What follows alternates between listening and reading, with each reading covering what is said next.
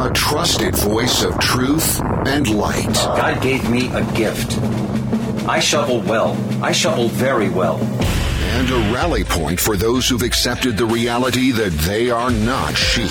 We've got a blind date with destiny. And it looks like she's ordered the lobster. This is the Brian Hyde Show. Well, hello there, and welcome to the show. By the way, thanks for noticing. If you're one of the few people who noticed, hey, you haven't been doing a show for a few days. Yeah, it's, seems about once every winter, along comes a cold, and it just goes straight for my throat. And that's exactly what happened last week. So I lost my voice for a couple of days. I learned that, you don't talk your way out of such situations. You have to actually sit and be quiet, which for me is not an easy thing. But here I am. I'm back, feeling mostly better. You may hear me wheeze or hack or cough a little bit throughout the course of the show. It's just part of the healing process, but there's some very important stuff to cover today. So let me start by thanking my sponsors. They include MonticelloCollege.org, LifesavingFood.com, and Borelli.com. This last sponsor, by the way, Borelli.com, if I have friends who are into the shooting sports, this is a great place to look for and pick up some really great deals. I'm talking daily specials that you can save a whole bunch of money. I've been very happy with what I've seen on there. And as an affiliate for them, every time you make a purchase through them, they in turn help to support my program. So with that in mind, let's dive in. First of all, this is the place to revel in wrong think. And by that, I mean this is the place where people can come who are just not comfortable, or maybe are even turned off by the narratives that come at us from most of the approved or authoritative or mainstream media sources. There's a big difference in what you're hearing from mainstream media sources versus what you hear from other sources such as myself. And I realize I'm just one voice of many, many voices out there trying to help make sense of it all, which means this is the down and dirty. The message I have is not for everybody. I'm not trying to tell you, you're not good enough for this. You're not sophisticated enough to understand the lofty way that I think. I'm a pretty simple guy. But because I'm a pretty simple guy, I tend to think of things in simple terms and sometimes speak of them in pretty blunt terms. And that can be uncomfortable. If you are not in a place where you're ready to confront uncomfortable truths, this is probably not a program that you will enjoy. Now, let me tell you who I am talking to, though. And if you recognize that that's where I fit, then you have definitely found the right place.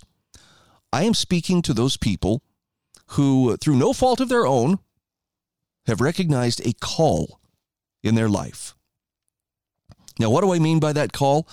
I don't know if I can quantify it as, it's exactly this. This is how you know. This little chime goes off and a light appears in the sky and a voice says to you, you are called. No, it's usually not anything like that. In fact, I think it's different from person to person. But there are many of us, and I include myself in this, in this group of people who have heard a call, who we're living our lives. We're going about doing the best we can and, maybe even enjoying the ride a little bit. Hey, life is pretty good. There's a lot to appreciate here. But at some level, we have this recognition, and maybe it just starts as just a nagging thought in the back of your mind that there's something more that I need to be doing. Okay, it's not like I'm sitting here groveling in inadequacy, but I'm almost certain that there's something more that I need to be doing. And we look around us and we think, well, does anybody else hear this too? Is anybody else feeling this? Is anybody else feeling that drive to seek something? There's something greater. And as you start to really pay attention to it, you start to realize this apparently is a frequency that only I can hear. Now, at this point, a lot of people are like, well, that's just mental illness, Bri. That's all you're dealing with. You're just out of your head. So, good luck with that. But the truth of the matter is, when you are being called, you're being called to step up and to fulfill the purpose for which you were brought into this world. Now, that sounds pretty lofty. That sounds heroic, right? Well, it should. Because every single one of us is on a hero's journey. And I'm not saying this in any way to lessen, The efforts of those who haven't yet caught on or have no desire whatsoever to even listen for that call. But a large majority of people will go through their lives never hearing that call or recognizing it for what it is. And it's not because they're lazy, and it's not because they're dumb and, evil, and they just, they're just passing things by. The fact of the matter is there are a lot of things that keep us distracted. And it has to come at a point where you have reached a point in your own development that you recognize there's something more that I could or should be doing. And that little mild discomfort, that first of all, it's just that thought that's tickling at the back of your brain. It grows as you start to recognize the call. And that puts you on a journey to kind of figure out what it is. What am I supposed to be doing? Why am I hearing this? Why am I feeling this? And if you haven't read Joseph's stories, The Hero of a Thousand Faces, it really clearly outlines that whole hero's journey. You see it portrayed in movies, you read about it in literature, but it's a very real thing, and it happens in people's lives. And essentially, you are called out from whatever it is you're doing in your life to become something more, something that only you can become because it's very uniquely tailored to you. Now, see, right now, there are people going, this is a little too metaphysical. Sorry. I'm out of here. See ya. That's okay. But for those who have heard and recognized that feeling and wondered, what do I do? How do I act on this? I can't give you exact answers because, after all, it is your call. But what I can do is give you encouragement and, first of all, clarify you're not crazy. You're not just imagining things. This is something that's extended. I believe it's extended to everybody. But I also believe that we have the choice whether or not we listen to and give heed to that call. But those who do answer that call, they find themselves called out from the comfort zone of their life and where everything is just simple and easy. And there's a time where they have to go forth and the first thing they encounter as soon as they feel like, man, I need to do something more. Maybe I got to go back to school. I've got to learn a trade, or I've got to learn a skill, or I need to gain understanding about something. Most of the time, the people around them are going to tell them, hey, you're nuts, or that's a midlife crisis. Why don't you just go buy a convertible or something like that? You're going to be discouraged. You're going to be called out. You're going to wander in the wilderness. You're going to encounter tests and traps and trials. You will have mentors that will come into your life. And some of them will be the people who hold the answers to help you get to whatever it is you're trying to become. You'll have helpers. But you'll ultimately face what's called an ultimate test.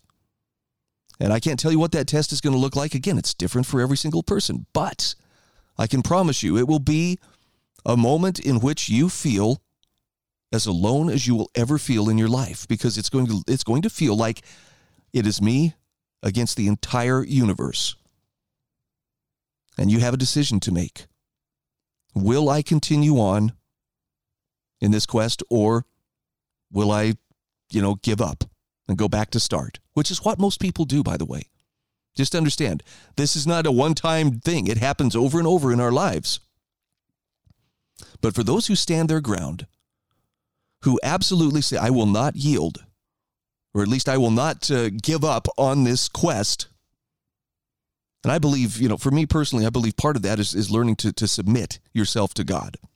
But not everybody believes in God. So I'm just going to say, when you reach that point where it's your ultimate test, you against the universe, and you say, I am staying the course, that's when the entire universe shifts and accommodates you. And you accomplish whatever that goal is, whatever that quest is, suddenly you've done it. And from there, you go forward in life. You're better equipped to help others who are on similar journeys. You are better equipped to fulfill whatever it is that you are supposed to be doing. But again, I'm going to warn you, that doesn't mean then the cycle is ended and, well done, game is over. Nope. You just leveled up and you can start anew. Because after all, that's really kind of what life is about, right? It's about becoming the best possible version of yourself. And as the world continues to spiral out of control around us in so many ways, I happen to agree with a podcaster by the name of Andy Frisella. Now, if you can't handle profanity, I do not recommend listening to his podcast. He speaks with a very fluent accent in profanity, but the man speaks a ton of truth which is why I like to hear what he has to say. I let the bad words bounce off me because I want to hear what he has to say. And one of the things he says is the most revolutionary thing you can do as an individual is to become the best version of yourself possible. Become a truly awesome person. Now, he's talking primarily about your character.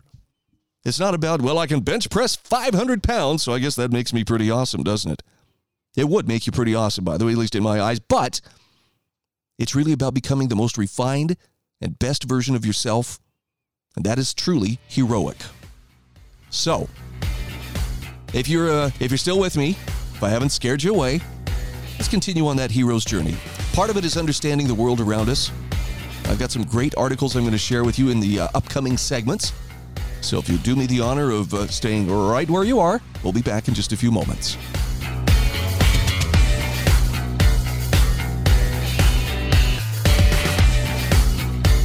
This is The Brian Hyde Show.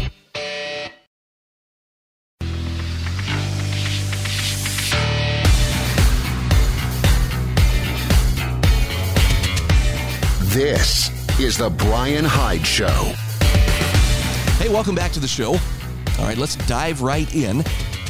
I'm of the opinion that being able to think rationally in a time where everything is in commotion actually counts as a kind of superpower. So if you have that ability, my hat is off to you. I don't think it's very easy to do. And I feel like I've had years of practice, and yet I still sometimes wonder, okay, am I seeing this clearly? Am I thinking rationally? Or are my emotions or my feelings starting to overtake what I'm understanding? Got a great article here from Todd Hayen, writing for offguardian.org. Right or wrong, I'm sticking with what I believe. You're probably going to recognize we see this a lot these days. Todd asks, what is it with this oddly stoic response from the sheep side of the debate? I'm hearing more and more sentiments such, I don't care if you're right, I'm sticking with my stance. And he asks, what is that all about? Like a captain of a ship defeated in battle, ship sinking, standing at the bridge, sword drawn. Damn you bastards! I'm going down with my ship. And sure enough, he does. Shark food. Todd's point is everyone is a sore loser these days. Now, he says there used to be a time when defeat was part of life and a person learned from their mistakes or failures. Now, everyone gets a prize just for participating. Now, likening it to the vaccine controversy, he says the jabbed want their prize and damned if they're going to back down until they get it. I was loyal to the cause all the way to the end. So he says down they will go in their ignorance, arrogance, and stubbornness. Too bad. As cliche as it is to say, we are indeed in this together. But he says the sheep are not the enemy. They may have had weaknesses that make them responsible for this crap show, but they didn't create it. And they got nothing for being loyal to their puppet masters, that's for sure. In fact, he says these poor folks are our brothers and sisters. We are ready to welcome them back to the human race with open arms. But that is impossible if they continue to swear allegiance to the enemy. In other words, they have to put their swords down at some point. Todd Hayen says it doesn't seem like they're all that willing to do that. In fact, at this point in the game, he says, we've just been enjoying the halftime show. But he says, I think as the deeper winter sets in, the real game will continue. And what is this odd sheep psychology, though? I'm not giving up no matter what. He says, I still remember as a kid in post-war America, even 20 years after World War II, we were still, as kids, mesmerized by it. A favorite male pastime was playing war in the backyard. Sometimes we had plastic military-style M1 rifle toys, but most of the time we just used sticks or even imaginary weapons. Certainly the grenades were only air bombs. But what seemed to be the most common occurrence was to clearly blow a kid away as he ran with no cover across the open expanse of your backyard, and he'd keep running. You're dead! You're dead! And most assuredly the response was, no, I'm not! You missed! But that's what you get for playing with imaginary bullets and grenades. Death is subjective. Now, he says there is indeed this variety of stubbornness among the ill-informed. They chose the wrong team, plain and simple, and it's embarrassing and shameful to admit that. Getting killed in a game of war for a small boy is also shameful, so if there are no real reasons to be dead, why not deny it? You missed! My word is as good as yours. But Todd Hayen says, my gut tells me there is more to this than that. And this is where it gets scary. He says there seems to be a strange psychological thing taking place here. Yes, it is related to a cult member's loyalty to their Christ-like leader. And he says, I would say it's the same, except this isn't a loyalty to a person like the German infatuation with Hitler during the 1930s. Is it like a loyalty to a concept or an idea? Close, but even that doesn't really ring true. It feels more like they've been programmed to believe something that they can't even describe or define. Now he says, I was very pleased when Matthias Desmet's book, The Psychology of Totalitarianism, came out. He attempted to explain just what I'm talking about in psychological and social terms. And I bought into that for a while, and I still do, until I can prove my own forming hypothesis. Desmet explains his mass formation in terms of environment, both physical and spiritual, creating a perfect breeding ground for manipulation by a nefarious force such as a government or an elite group of people. Now, his explanation does make sense, and he says, I would add Dr. Mark MacDonald's alterations to the theory and even Dr. Robert Malone's idea that this mass formation is a form of psychosis. But he says, there's something still niggling at me regarding all of this. I can't really put my finger on it. The people I've encountered that stick with their conventions are not very smart about it. They're not even very passionate about it. They don't shove evidence in your face or rant and rave about the virtues of the medical prowess of the vaccines and the ultimate dangers of alternative treatments like ivermectin. They typically just spit at you and tell you you're a science denier or a selfish schmuck. There's very little science or logic or even evidence behind their loyalties. In fact, he says you can't even get them to explain to you what they believe, other than when the booster comes, I take, with a bit of zombie dullness in their eyes. And he says, at times, it is uncannily creepy. So this is a long shot, he says. I agree, but it seems I'm not the only one who's wondering about this stuff. He says, to my surprise, I've recently seen news stories as well as videos about strange personality changes due to various elements found in the vaccines. In fact, he says, I belong to a Facebook group titled Died Suddenly Worldwide. And there have been several threads with hundreds of comments about this very topic, all of them pointing to the jab as the source for these brain alterations. With all the talk of zombies and the like since this insanity started, who knows? Now, he says, I do think this idea is food for paranoia. The impression that the shrews rather have lost their marbles is rampant. Consider the CSPO's suggestion in Ontario, that's the College of Physicians and Surgeons in Ontario, that the vaccine hesitant be psychologically assessed. The CSPO has rather energetically taken a few steps back from this, but he says, be aware, the charge is fundamentally correct. After this assessment, the patient could be referred to a psychologist or immediately put on psychotropic drugs by the family physician. You understand what he's saying here? Claiming one side or another in a debate as being insane is a rather common tactic to bring veracity to the accusing side's position. But he says, what I'm describing here, however, seems quite different. I'm observing personally what I've presented here, and quite frankly, he says it's giving me the willies. People who lose their rational thinking have been known historically to do rather atrocious things. And they do these things without a flinch, and if they are not the doers, they look the other way while the others are doing. So there's no point in trying to put a scale on this capability to commit atrocities. Once you lose reason, you lose it all.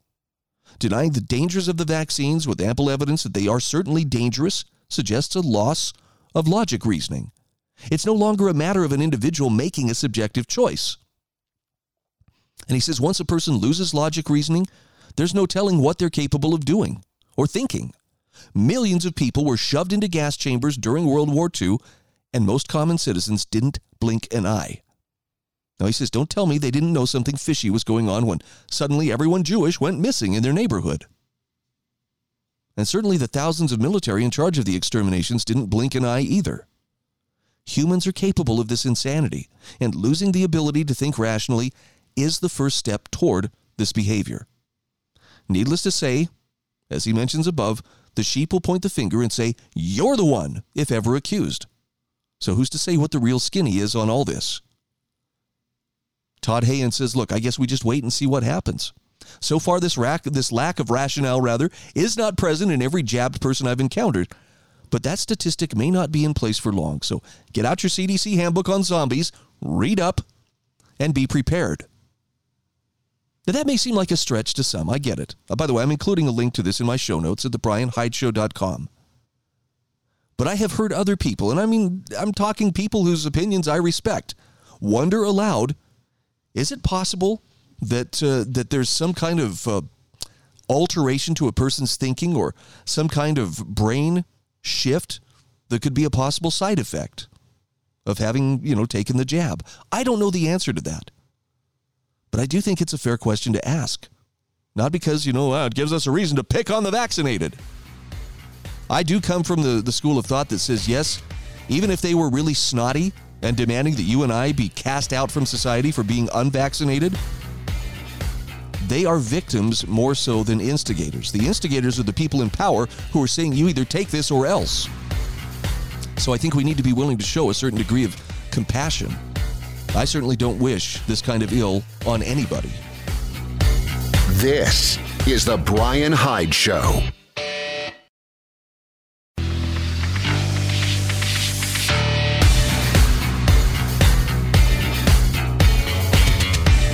This is the Brian Hyde Show. All right, welcome back to the show. I didn't waste any time getting into the heavy stuff today, did I? This is what happens when I'm silent for a couple of days. Look out. I got a lot to say and not a lot of time to do it. So I've got a gem that I want to share with you. I know that none of us wants to believe on an individual level that, hey, I'm helping to bring about tyranny. But guess what? The fact is sometimes we are. And Barry Brownstein's latest essay is a must-read as he describes how individuals enable tyranny. This was published on the American Institute for Economic Research website, AIER.org. I strongly recommend you sign up for their emails. You will get fantastic reading material in your email inbox. I think they send out updates 7 days a week. And there's always something good and enlightening to read. Now, Barry says, it is easy, he says, to think the roots of tyranny lie outside of ourselves. But he says, perhaps we're looking too far away. He says, in Milan Kundera's novel, The Unbearable Lightness of Being, a Czech refugee living in Paris joins a protest march against the 1968 Soviet invasion of her homeland. To her surprise, the refugee could not bring herself to shout with the other protesters and soon left the rally. Now, her French friends couldn't understand her reluctance. The refugee silently mused that her friends could never understand that behind communism, fascism, behind all the occupations and invasions, lurks a more basic, pervasive evil, and that the image of that evil was a parade of people marching by with raised fists and shouting identical syllables in unison. So Kundera warns, beware of groups marching in lockstep, even for a seemingly good cause. That sounds like good advice. Barry Brownstein goes on to say, in On Liberty, John Stuart Mill pointed us in a similar direction when he observed a tyranny as terrible as any imposed by public authorities.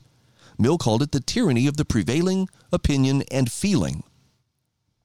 Mill described the tendency of society to impose, by means other than civil penalties, its own ideas and practices as rules of conduct on those who dissent from them. Mill counseled individual independence protected from encroachment from the tyranny of the majority is as indispensable to a good condition of human affairs as protection against political despotism. And the tyranny of societal mandates, Mill warned, can be more formidable than many kinds of political oppression, since it leaves fewer means of escape, penetrating much more deeply into the details of life and enslaving the soul itself. Now, On Liberty was published in 1859. Sadly, the tendency Mill described is all too common among individuals living in 2023 who believe their feelings are better than reasons and render reasons unnecessary. Barry Brownstein says often such feelings are based on the prevailing orthodoxy disseminated by the New York Times, NPR, and other such media outlets. Worse, feelings-driven individuals up the ante and demand others conform. Mill explained, the practical principle which guides them to their opinions on the regulation of human conduct is the feeling in each person's mind that everybody should be required to act as he and those with whom he sympathizes would like them to act. Now, others may share your feelings and preferences, yet Mill reasoned, even when shared, individual preferences are not elevated to a guide for living for others. Mill put it this way, no one indeed acknowledges to himself that his standard of judgment is his own liking, but an opinion on a point of conduct not supported by reasons can only count as one person's preference, And if the reasons when given are a mere appeal to a similar preference felt by other people, it is still only many people's liking instead of one. So here's Mill's bottom line. The only purpose for which power can be rightfully exercised over any member of a civilized society against his will is to prevent harm to others. Your feelings, your opinions, your sense of what is good for you, your sense of what will make you happier is not a sufficient warrant to interfere with the individual sovereignty of anybody else. Mill was unequivocal about the wrongness of silencing dissenting voices. He said if all mankind minus one were of one opinion, and only one person were of the contrary opinion, mankind would be no more justified in silencing that one person than he, if he had the power, would be justified in silencing mankind. That's quite a gem of wisdom, by the way. That's one you might want to file away. Now, Barry Brownstein says there has never been a dystopian novel or a totalitarian society where freedom of speech was not suppressed. And the haunting question is, why do so many enable totalitarians by demanding others conform to their personal feelings? Mill taught us how to resign as an enabler of tyranny. Our feelings about an issue, no matter how widely shared, are never justification for coercing others or censoring competing points of view. Mill wrote, all silencing of discussion is an assumption of infallibility. He argued that suppressors of other views have no authority to decide the question for all mankind and to exclude every other person from the means of judging. To refuse a hearing to an opinion because they are sure that it is false is to assume that their certainty is the same thing as absolute certainty. Those who believe they should impose their opinions on others are probably not reading this essay. In fact, he says among them are people who act as if they are infallible. Hearing Mill's arguments, some readers may see they silence themselves, believing their opinions are socially unacceptable.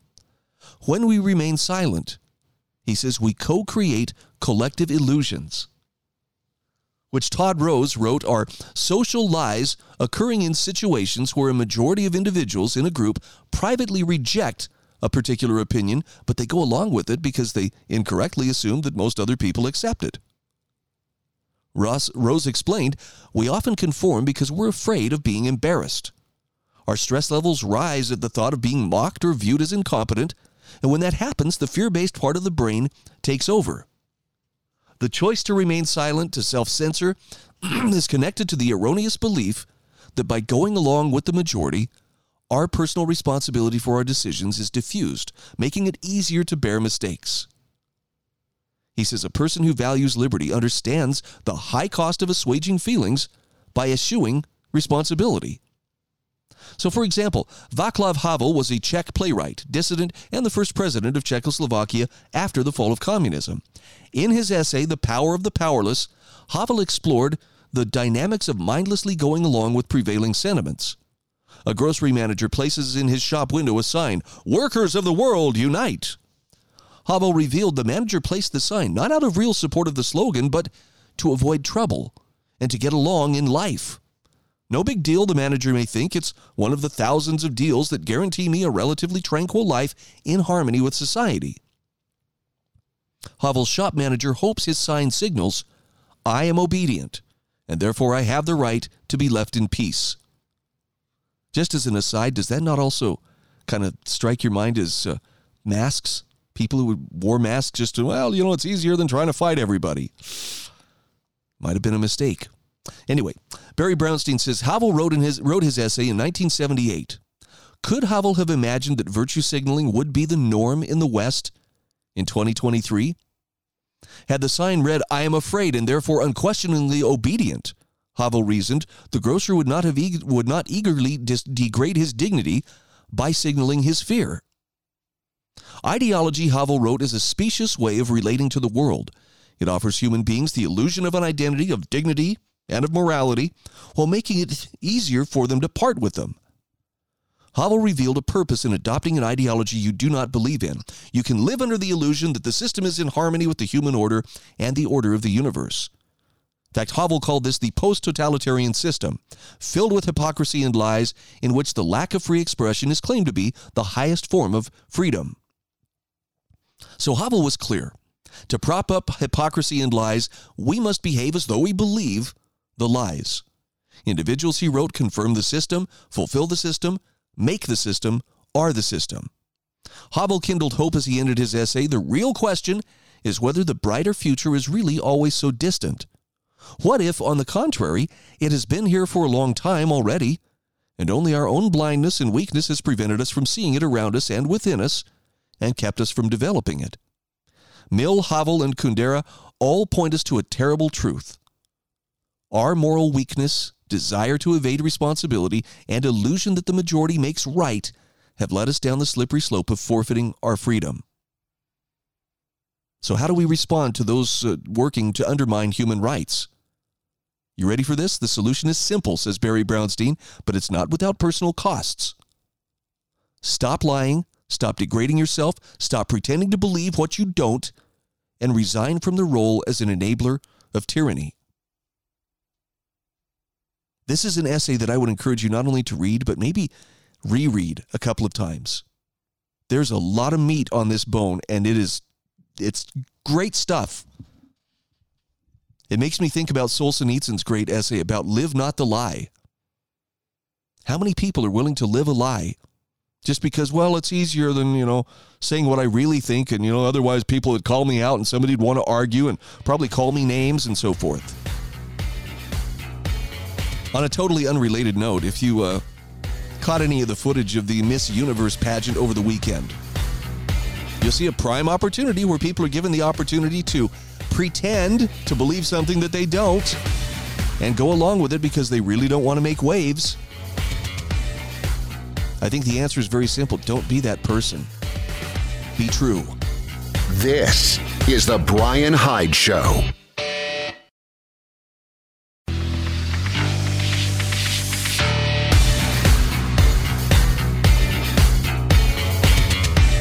This is The Brian Hyde Show. Hey, welcome back to the show. It's our final segment, which means I got to pack a lot into a very short time here, but got 3 articles that I'd really like to bring to your attention. And the first one is from the wonderful Paul Rosenberg. Now, I know people are skeptical.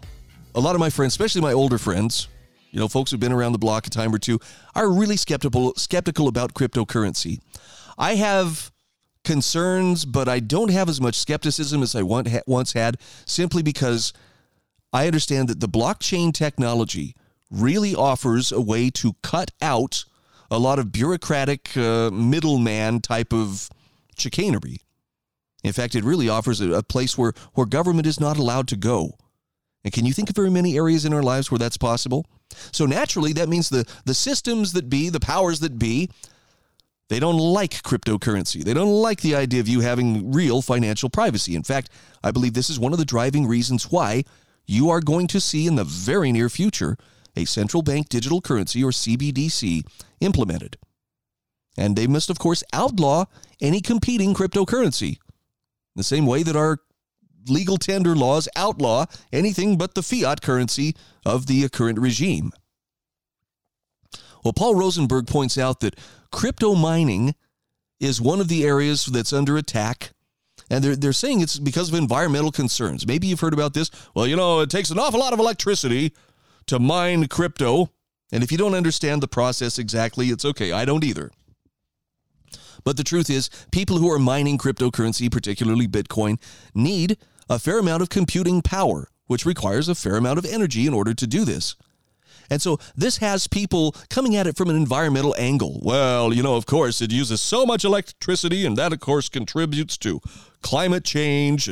And Paul points out here, you can actually substitute the word electricity for carbon, by the way, because the folks who are trying to seize control, not just of the monetary system, but of everything that they can, they change words whenever it suits them. That's why they moved from global warming to climate change, for example. So when you hear someone say, well, Bitcoin isn't environmentally friendly, he says, well, let's take a look at electricity. And he says, the first thing you'll need to know is if you want to do something about electrical loads being things that demand electricity, anything from a light bulb to a giant electrical motor, the first place you're going to have to start is air conditioning. Far, far more electricity is used for cooling than it is for crypto mining. So any campaign about decarbonizing or protecting the environment by lessening, our desire for electricity that ignores air conditioning is a fraud. Because there are gross inefficiencies when it comes to when air conditioning is needed. And he says, in fact, if somebody comes to you and says, well, crypto mining is a threat and you're a bad person if you support it, think of the terawatts of energy that it uses. He says, ask them this question. How does that compare to the air conditioning load? See if they can answer the question. And then you can ask them, what about the gross inefficiencies arising from the seasonality of air conditioning load requiring utilities to maintain supplemental generating facilities? And Paul says they won't answer your question because they can't, though they may do the political thing and answer a question you didn't ask. So the bottom line of what he's pointing out here, and again, this is a guy who really knows. He has been on the forefront of crypto since it was just an idea. I trust what he is saying here. He says you should know that crypto mining is a nice, steady, continuous load. In other words, it's the kind of thing power companies thrive on. And what's tough for power utilities is electrical demands that change massively. Air conditioning is a perfect example. These loads only hit them for a few months out of the year, mostly for half a day, and even then, not every day. So they have to build special generating stations in order to handle them, those generating stations sometimes sit idle, and it's tremendously expensive. Crypto mining loads, on the other hand, they're very consistent, 24 hours a day, 365 a year. Now, he says, let me be really clear here. I don't want to get rid of air conditioning either. He's just pointing out that the people who are trying to say, well, this is a threat to the environment, it's a threat, we've got to reduce the carbon, in order to make things work. He says they're not being honest. And if someone comes to you and says, well, we need to tax crypto, for instance, to save the planet, what they're really talking about is capturing control of Bitcoin. They just can't say it because too many people already hold Bitcoin. And he says with Bitcoin out of the way, the powers that be would then move on to central bank digital currencies with which they can and will control everything you buy and sell. You can call me overly dramatic, he says, but I've been watching this for a long time. He says, if you want to understand what CBDCs are, think of what was done to the Canadian truckers, then multiply it by 20. So if you hear talk along these lines, his suggestion is ask this question. How come you're not addressing air conditioning? It's a far bigger use of electricity. And if carbon really is going to kill us and destroy our planet, then they've got to get rid of air conditioning. Personally, I think he's zeroed in on the key here. This is about bringing a central bank digital currency into existence. China already has implemented one. They banned Bitcoin mining. They've got their CBDC, and they're either allowing or forbidding travel based on your social credit score, meaning if you obey the party, well, you can go where you wish. If you don't, you can't buy a ticket because your money simply doesn't work. And again, think about the Canadian truckers. What happened to their bank accounts being shut down or seized on the whim of a politician? That's where taxing Bitcoin leads. And Paul Rosenberg warns, controllers want control and Bitcoin stands in their way. So tuck that away in the back of your mind. He says, even if you think I'm being dramatic. I love that he allows for the fact that, hey, I understand some people are going to think this is just way too much. But I'm telling you, this guy has some clarity. I'm not saying you better believe what he says. I'm just saying he makes a lot of sense. And part of what makes him credible to me is the fact that he allows for, well, maybe I am just being dramatic here. Maybe you're not going to agree. You don't see that kind of humility from people who are intent on imposing themselves on others. The certitude of, I'm absolutely certain. That just doesn't come through with him, which is why I like to read him. Okay, 2 other quick articles. Some solutions seem too simple to be true. For instance, a return to basic moral and ethical principles being vital to the survival of a healthy society. Well, I've got just such an article for your consideration. Aldous Sprogus, that's, by the way, a writer I've not heard of before I found this article, spells out how that simple truth applies to our society today. Honestly, a return to basic moral and ethical principles. Now, you have to understand, what Aldous Sprogus is talking about here is not about, we've got to do it from the top down, we need a good, righteous president or something. This is going to start on the individual level. Okay, it's got to start from the bottom up, meaning from the individuals. And when enough individuals are serious about getting their basic moral and ethical principles right, you will see it reflected in the rest of society. So just want to throw that caveat in there. It's not about we're going to improve everybody else and get them, on the right path morally. It's going to start with we will improve ourselves first. And finally, last but not least, I want you to check out an article I'm including. This is from the wonderful Lawrence W. Reed. One of the greatest privileges of my life was a few years ago to get to work with and produce Larry Reed's weekly podcast, in which he was working for the Foundation for Economic Education at that time. I believe he's the president emeritus at this time. But this is a good man who has done so much good in the cause of freedom and free market economics and educating people and just... Anyway, if you haven't read Larry's stuff, it would be worth your time. He is truly a great human being. And his article is called Why Heroes Matter and Now More Than Ever. This is kind of tying back into what I started out with in the very first part of this episode. You can find heroes of character in every country's history. But Larry Reed says at times it seems that we've forgotten more of them than we're producing. And he walks you through what it means to have heroes, the effect that heroes can have, even on societies that are fairly far down the rabbit hole. He gives you some great examples. I actually have his book, Real Heroes, Inspiring True Stories of Courage, Character, and Conviction. And he profiles dozens of men and women from Marcus Tullius Cicero of ancient Rome to Anne Hutchinson of colonial New England to Major League Baseball star Roberto Clemente. And he shows how each one of these people rose above circumstance to display admirable qualities, proving that one man or one woman can make the world a better place by speaking truth to power, adhering to sound principles against the winds of prevailing custom, or by simply being a good person who takes charge of his life and offers a sterling example to others. Now, there's a reason that I'm wrapping up with this particular article, and that is because, again, I want you to consider that if we are not producing enough heroes at this moment, maybe that means you're supposed to step up and be one of them yourself. Remember that call to the hero's journey?